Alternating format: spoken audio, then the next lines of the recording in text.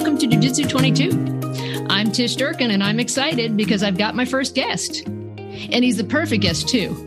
Jim Kessler is the Executive Vice President for Policy of Third Way, a great Washington, D.C.-based think tank that is often characterized as moderate left of center. But to my mind, that doesn't do its work justice.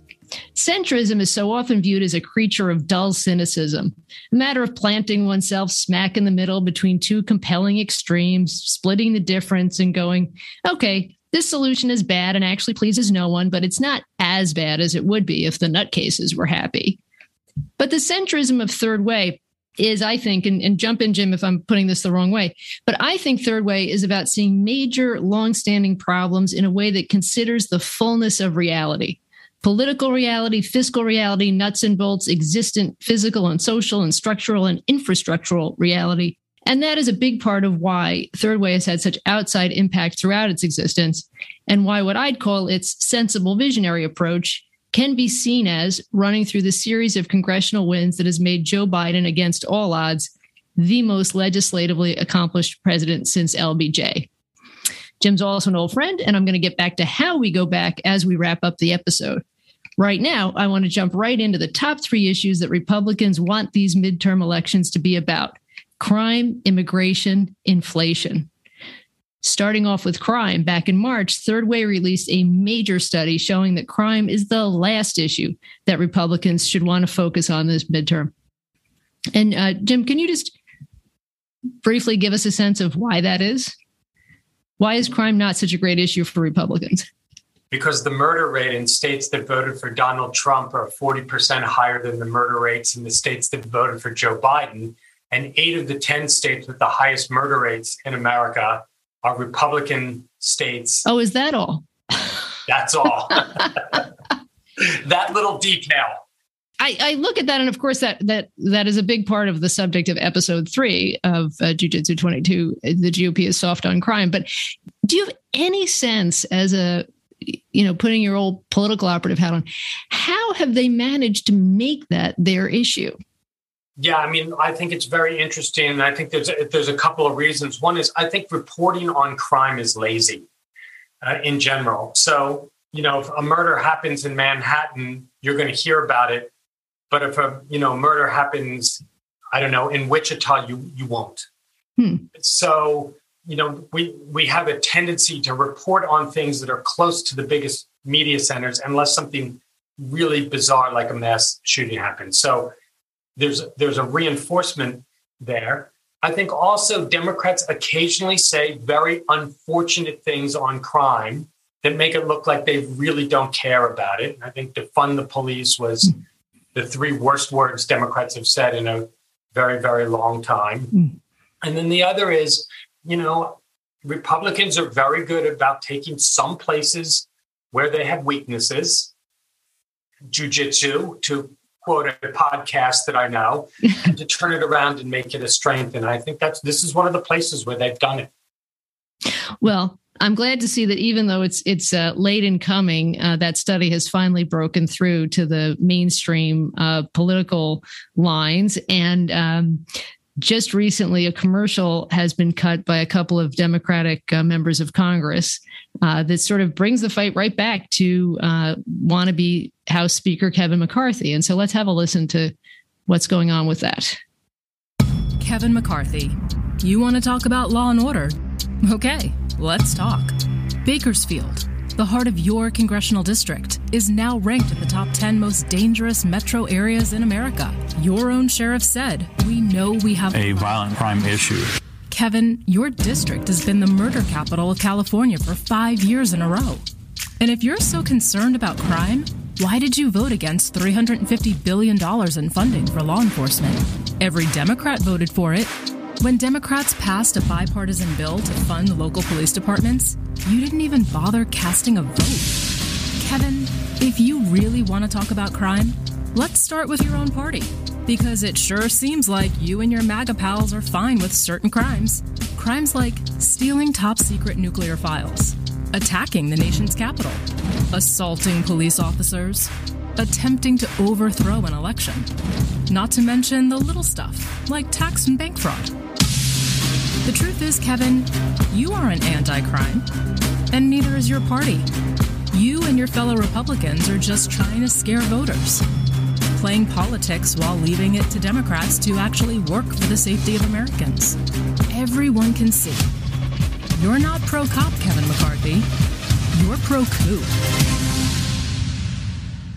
So that's got to feel pretty good. Yeah, I love that. And I love to see when it happens organically and then a little Twitter battle breaks out there, which is always fun. And the thing that I always hear on Twitter, like since we released the report and also with this latest ad is, well, it's because these red states or these red cities have these blue enclaves where all the murders are happening. And I always say to them, okay, but blue states have more blue areas than red states, people. Well, but not only that, but like, how about Tulsa, Oklahoma? Tulsa and Jacksonville and Fort Worth. And the other thing that I think is, I would just encourage people to think about is, before you blame everything on, 3 woke prosecutors, regardless of what you think of their policies, consider the fact that gun ownership in this country has gone up 50% in the last 2 years. I mean, all the experts are saying that the real reasons for the spike in crime this last couple of years will take a very long time to really unravel. And I don't think anybody should argue that, crime is high in any place because the mayor's got an R next to his name. But if that's the game the Republicans want to play, wow, did they lose? Right. I mean, and look, guns are obviously a big problem. And most of these murders, it's not the candlestick, in the library. It's a gun crime. And as you pointed out, like gun ownership is really increasing. The number of firearms that have been purchased in the last 3 years, has dwarfed the number of firearms that were passed previously. And that trend really began under Trump, massive firearms purchasing. And then, murders are going to come eventually. Yeah. But now in separate but related news, you guys more recently came out with a study that included the line, defund the police may exist as a slogan, but it does not exist as a policy. Can you expand a little bit on that? Yeah. So, just like the report we did on murders, we're like, okay, we hear about defund the police. What's really happening out there? So we looked at the 25 largest cities with Democratic mayors and the 25 largest cities with Republican mayors. And yes, people, there are a bunch of large cities that have Republican mayors. And we looked at what is the size of their police force per capita.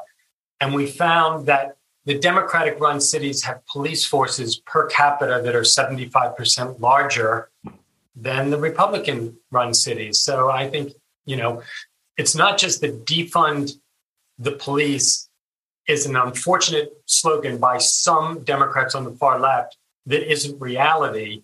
Defund the police is a reality in a lot of these Republican cities and probably part of the reason why crime is so high in a lot of these places.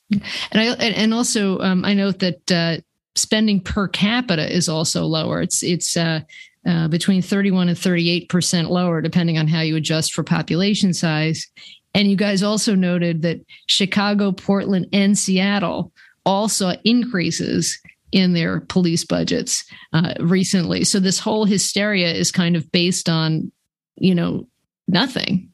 Right. But it's also based on some very prominent Democrats saying things that explode in the media. And look, I'm going to put some blame on Democrats that say they don't want to take on the far left on Twitter and on social media. So they let that charge stay out there, or they sort of respond to it verbally in a non-convincing way. And this creates opportunities for Republicans to turn Democrats into caricatures.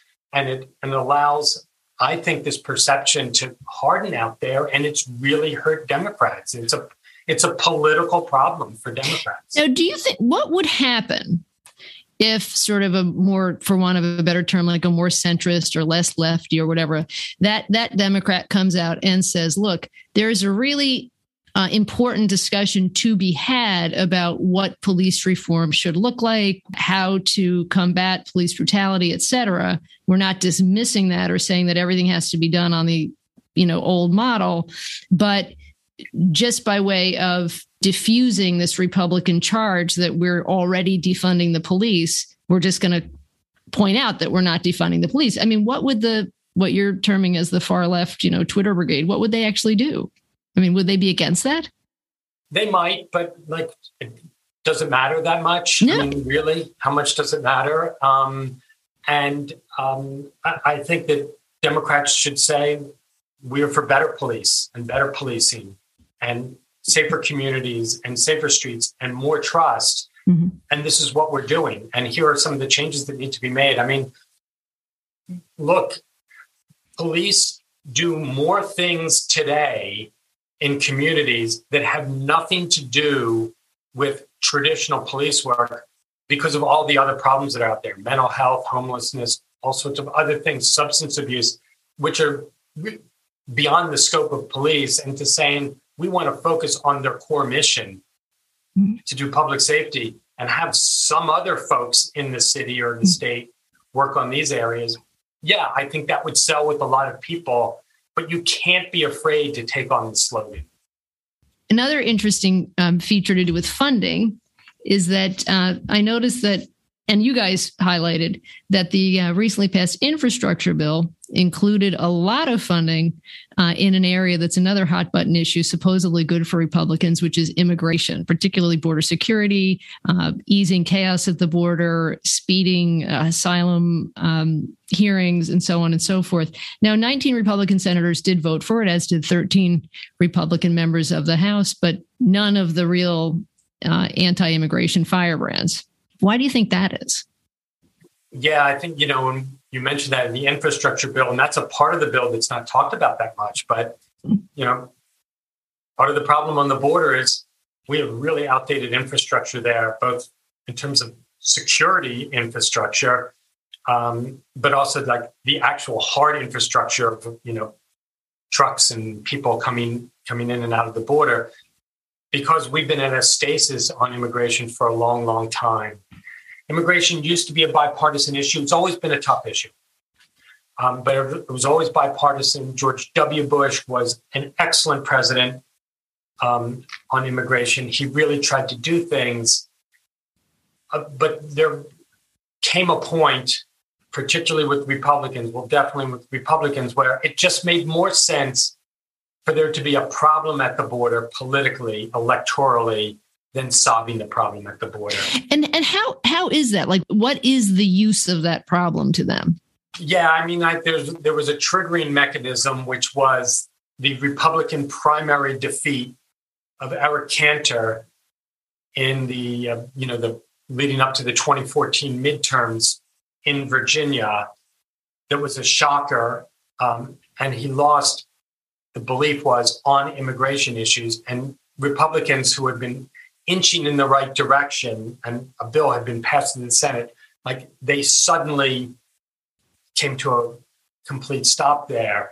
And I believe, just like on crime, that Republicans have a strategy that says, let's equate Democrats with chaos and let's equate Republicans with order. Now, you look at the reality out there, Donald Trump, you don't think about order, you think about chaos. Herschel Walker, you're not really thinking about order, you're thinking about chaos. But their national messaging is about chaos and mayhem and pinning that on Democrats, and Republicans are the party of order. And look, Donald Trump got elected on Build a Wall and on immigration. And the Republican Party believes if there's problems at the border, all we need to do is take a selfie, and that's enough. And then let that problem fester and let's just blame it on Democrats. And that's worked for them politically, not for the country, but for the party. And you see, one thing that's interesting about immigration, though, is that under Donald Trump, what they really curtailed successfully was legal immigration. Illegal immigration, the interesting thing about illegal immigration is that we, as on so many other issues, all of us, and I'm certainly guilty of this, but many others are guilty as well. We act as if, there's a switch that the American president can can flick, and one way or the other, everything in this case, everything about immigration is a function of what President Obama wants, or what President Biden wants, or what President Bush wants. When in fact, much more often than not, it's a function of how's the economy going. I mean, obviously, those trying to come in have not gotten the memo about what a disaster the economy is, because they know there are a lot of jobs and they want to fill those jobs. And when the economy is doing badly, as after 2008. The border is not so crowded. It's like gas prices. Right. Yeah, exactly. So it's kind of ironic that it's almost true that the less control over a problem an American president actually has, the more blame he gets for that problem.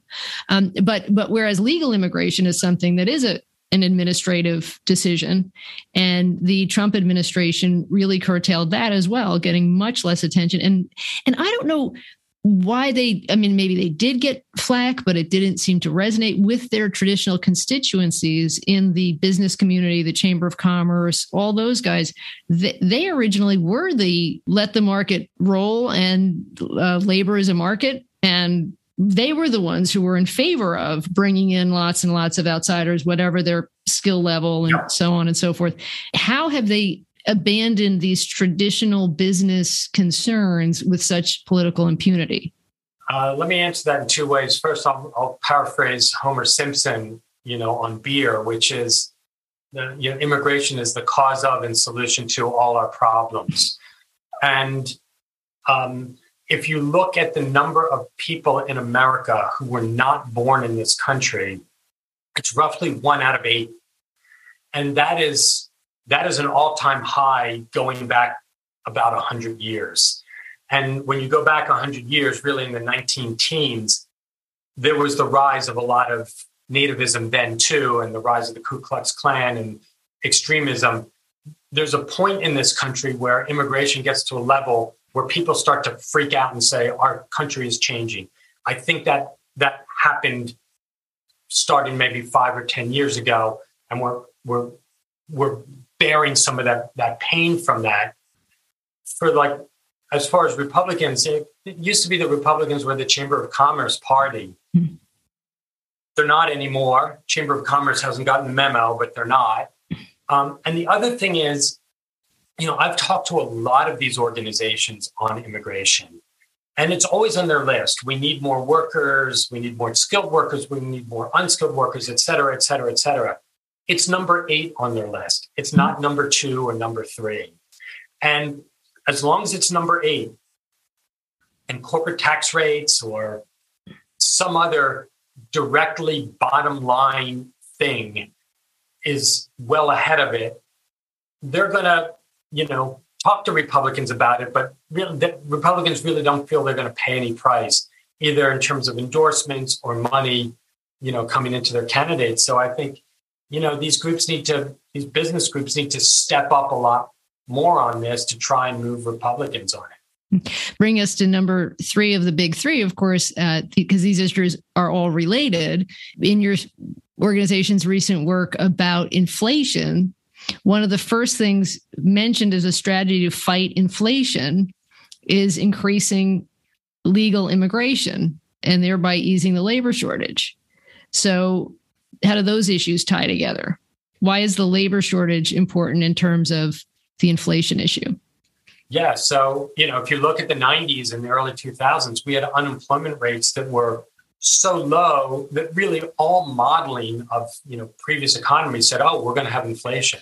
Well, we didn't have inflation at all during those periods. Why? We were importing workers. And we were importing a certain amount of high-wage, high-end workers, but we were importing a lot of lower-end, lower-skilled, lower-wage workers. And that just eased a lot of inflationary pressure in the country. We are not doing that anymore. So if you're looking at places where, wages are going up, a lot of it is on the lower end. There is a wage price spiral that's happening right now that would be somewhat alleviated if we had a larger supply of workers that are taking the jobs that, frankly, a lot of Americans don't really want to do right now. Some of them are in the farm economy. Some of them is like meat packing. Some of it is in like home healthcare. That is a huge area where we've got labor shortages there. And a lot of that is, elder care, home health care. A lot of that is immigrant labor. So that's the type of thing that I would think, I think to myself when I look at, inflation, I think, okay, there are the 5 components. And of course, one of them is the invasion of Ukraine by Russia. And then there are other things. But, as smart as you and I are, Jim, this is not rocket science. You can kind of tell that, if you have a big labor shortage, this says, but what I cannot figure out is why Democrats do not put these things together in a way that average people can understand and kind of say, hey, we've never been in favor of open borders. We need a sane immigration policy. It's one of the things in the way of keeping inflation down. And why are they giving Republicans a complete free pass on these types of things? Yeah, they shouldn't. And I think, you look at a lot of Democrats and they have sort of a two-front battle because there is a loud group on the far left, abolish ICE and, other unhelpful slogans. And then they've got, the army on the right that is attacking them. So reasonable Democrats, most mainstream Democrats, they're fighting a little bit of a two-front battle. And, the social media component of the far left, they have volume in decibels more than they have volume in numbers. But, you see Democrats that tiptoe around there. And if you look at the 2013 bipartisan bill that got, close to 20 votes, Republican votes in the Senate, and was on its way to passage, that bill was a mixture of pretty strong border security, a reasonable but strict path to citizenship for those already here, and then a bunch of changes for businesses so they're not in the future hiring undocumented workers. That bill would not get the Democratic support that it had back then.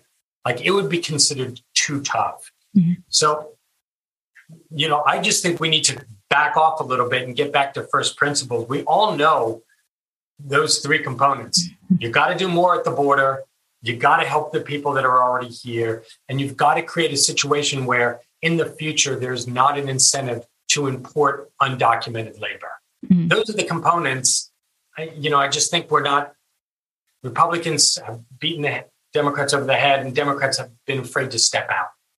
And do you think there's anything that could happen in this midterm that would change that dynamic? I mean, are we going to be stuck forever in this stupid thing? Because obviously, I think you said to me the other day, 5 people sitting around in a bar could kind of figure that it's not that hard, except politically. Right. This could be solved by normal people getting together, solving this problem.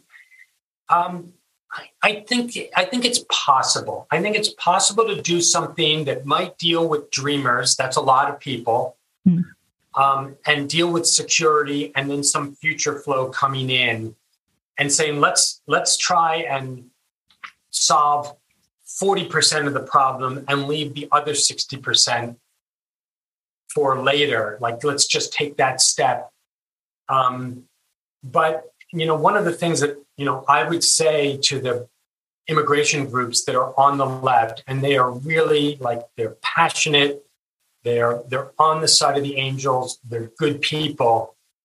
There is no path right now legislatively to get the type of immigration bill that we all want. So we need to reshuffle the deck and see what we can get and what we can work out with more reasonable Republicans the Mitt Romneys of the world. It used to be Rubio and Lindsey Graham were good on this, but they've become Rubio and Lindsey Graham. I mean, how do we even? But on the other hand, if the Senate math really changed, if the Democrats had 2 or 3 senators, if we hang on to the House, you never know. It's a lot of ifs. Ooh, I don't know. But now how about, getting to inflation and not simply inflation, but the economy in general? If a Democratic candidate, called you up today and said, what points do I need to hit in order to break through the same way that they're starting to break through on crime? What would those be? If somebody said to you, I really trust the Republicans on the economy. Right. That's true. I mean, they have an edge on the economy, and really traditionally, and they still do. And it's a miracle that they do, but they do. I would say, as a Democrat, we have a plan on inflation. It is working. It will take a little bit more time, but we know what we're doing, and we're going to bring inflation down, and the economy will still motor ahead. And I would just make sure you'd hit that over and over, and then you'd go through the details. The details are the details, and there's a zillion of them. Like, we brought gas prices down from $5 to $3.70 because we did X, Y, Z with the Strategic Petroleum Reserve and blah, blah, blah, blah, blah. We've lessened supply chain inflation by, opening up ports longer, et cetera, et cetera, et cetera. So the details, I'd take all those pieces and showing what we're doing. But I would say we have a plan. It's working. We're showing improvement. It will take a little bit longer, but it's working, and I would just repeat that. And look, it is working. Inflation is coming down, not as fast as we want, but it is coming down. The Republicans' favorite country on earth is Hungary, and I think they're at 13%. So right. There's also that little note to hit. Right, and a trajectory. And look, you look at Great Britain, and they just they took the Laffer curve and just applied it to their economy, and within a week, their economy was in shambles. So look, America's inflation is better than all of Europe. So I mean, this is an international problem right now because, as you noted, a lot of this has to do with Russia and Ukraine. Exactly. Now, I cannot resist asking for, even though I forsworn my previous life as a pundit and prognosticator, but here we are. What's going to happen? Midterm elections. Any possibility of keeping the House? I think about 20%. That's a puncher's chance. A couple things to realize. If you take all 435 House districts and you smushed it together and you said, this is a giant national House single ballot, Democrats need to win that national House vote by 3 points to keep the House. It's because of redistricting, because of majority-minority districts in which there are districts we win like 85 to 15, we start with a deficit of about a field goal. So we really need to do 3 points or better to win. And just to underscore, if you look going all the way back to the Civil War, there have been 40 elections, midterm elections. The president's party has gained House seats in 3 out of 40. It's very, very rare. There are some indications we could do it. The Alaska race, that means something. The Kansas ballot initiative means something. The polls, who knows how good they are. They've been less and less good over the years, but I think we have a real shot. But it's a shot. That's all it is. And how about the Senate? I would say the Senate, we have better than a shot. I think it's better than 50-50, but probably not better than 60-40. Mm-hmm. It's going to be up to Georgia, Nevada, and Pennsylvania. Democrats need to win 2 of 3 to get to 50. Republicans need to win 2 of 3 to get to 51. Georgia's looking a lot better.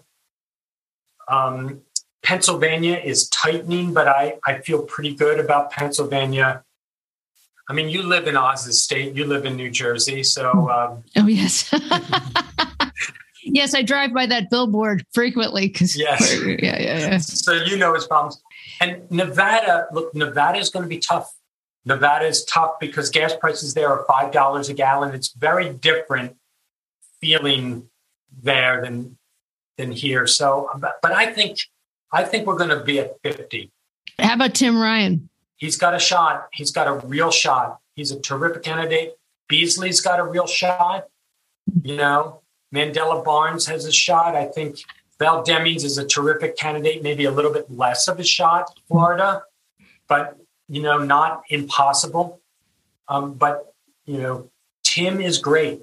and running. He's running the race. Tough state. What percentage Biden runs again? Well, I'm hoping he runs. I would say 70% chance that he runs. He's earned the right to run again. As you noted at the start, the most successful legislative president since LBJ, of either party. People think he's lost a little bit off his fastball. Tell that to Vladimir Putin. So I think he's the right candidate for Democrats. There's no cure for age, obviously. That is definitely weighing on voters' minds. Look, that's the other thing that Republicans are doing. It's all about his age. So they're pounding that messaging. All right, my friend, I think we may liberate you shortly. Have you recovered from the thrill of being the first guest on Jiu-Jitsu 22? I don't know if I'll ever recover. This could be a life-changing event. Yeah. But anyway, before we go, I just want to indulge in remembering how my path first crossed with yours, because it's strangely relevant to this podcast. Way back in the day, Jim's boss was Chuck Schumer, who some of you may know as the Senate Majority Leader. But back then, he was a congressman from the borough of Brooklyn who was hoping to unseat the entrenched three-term GOP incumbent, Alphonse D'Amato. Schumer was running a distant third in the Democratic primary behind the late Geraldine Ferraro and another prominent New York Democrat named Mark Green. As a young print reporter, I spent a weekend riding around with Schumer in what I believe to have been a Ford Taurus. Do you remember that car, Jim? Was that? It was Ford Taurus. It was a Ford Taurus. Okay. It wasn't a more luxurious. It was a sensible car. Yes. Oh, no doubt. It was a sensible car. And much of the conversation centered, I will say, on the then congressman talking about how he couldn't understand why all the other campaigns were staying at the Omni in Albany when the Howard Johnson's was perfectly great. The young staffer driving the car was not nodding. Because I know you recall that as a very relaxing and easygoing time where you were lavishly paid and underworked. Yes. But the reason I remember that is because even then Schumer was so confident that he was going to take the primary, which at that time, seemed delusional. But what I distinctly remember was his plan for how he was going to beat D'Amato. Democrats had spent years in several election cycles hitting D'Amato on his lack of intellectual stature and a whole bunch of ethics scandals he'd been caught up in. But D'Amato had countered all this basically by leaning into all his flaws and saying those didn't matter on the grounds that he brought home the bacon. He was great on basic constituent services. He was proud to be denigrated as Senator Pothole. But from the get-go, Chuck Schumer saw that the way to beat D'Amato was not to let him get away with that. He was going to show that D'Amato wasn't Senator Pothole. He didn't really deliver for New Yorkers, and Schumer would deliver without requiring them to put up with all the other nonsense. Do you remember that rationale? Oh, yeah. Jim. Just on that, Tish, we were way behind in the primary, but we had a theory about how we were going to win the primary and a theory on how we were going to win the general. And I've got to tell you that the entire team believed in that theory, believed in the candidate, and we spent 99.9% of our time executing on that plan and 0.1% of that time complaining about it. We really believed it was going to work, and it worked. Yep. And I remember clearly, because I remember when he said all that, because, politics is not a field that is devoid of crazily self-believing people. I mean, I knew people who were, I covered people who were running for mayor of New York who were asterisks, from the beginning to the end. And they really were surprised when they didn't win and things like that. But it was sort of amazing to see that he really did, you saw it from the inside and I saw it from the outside. He really did sort of stick to that, to the assumption that he was going to beat this guy by taking the fight to him. And fast forward a couple of decades, and the Democratic Party is basically ceding major issues to the Republicans, as we've discussed today, crime and the economy and immigration. And I thought to myself a while back, Democrats have got to do now what their leader did way back then, hit the GOP right back on all their issues so hard they'll wish they never laid claim to any of them. That is the idea of Jiu-Jitsu 22. And yet another reason why it is so perfect to have had an old Schumer hand as my first guest. So thank you so much, Jim Kessler.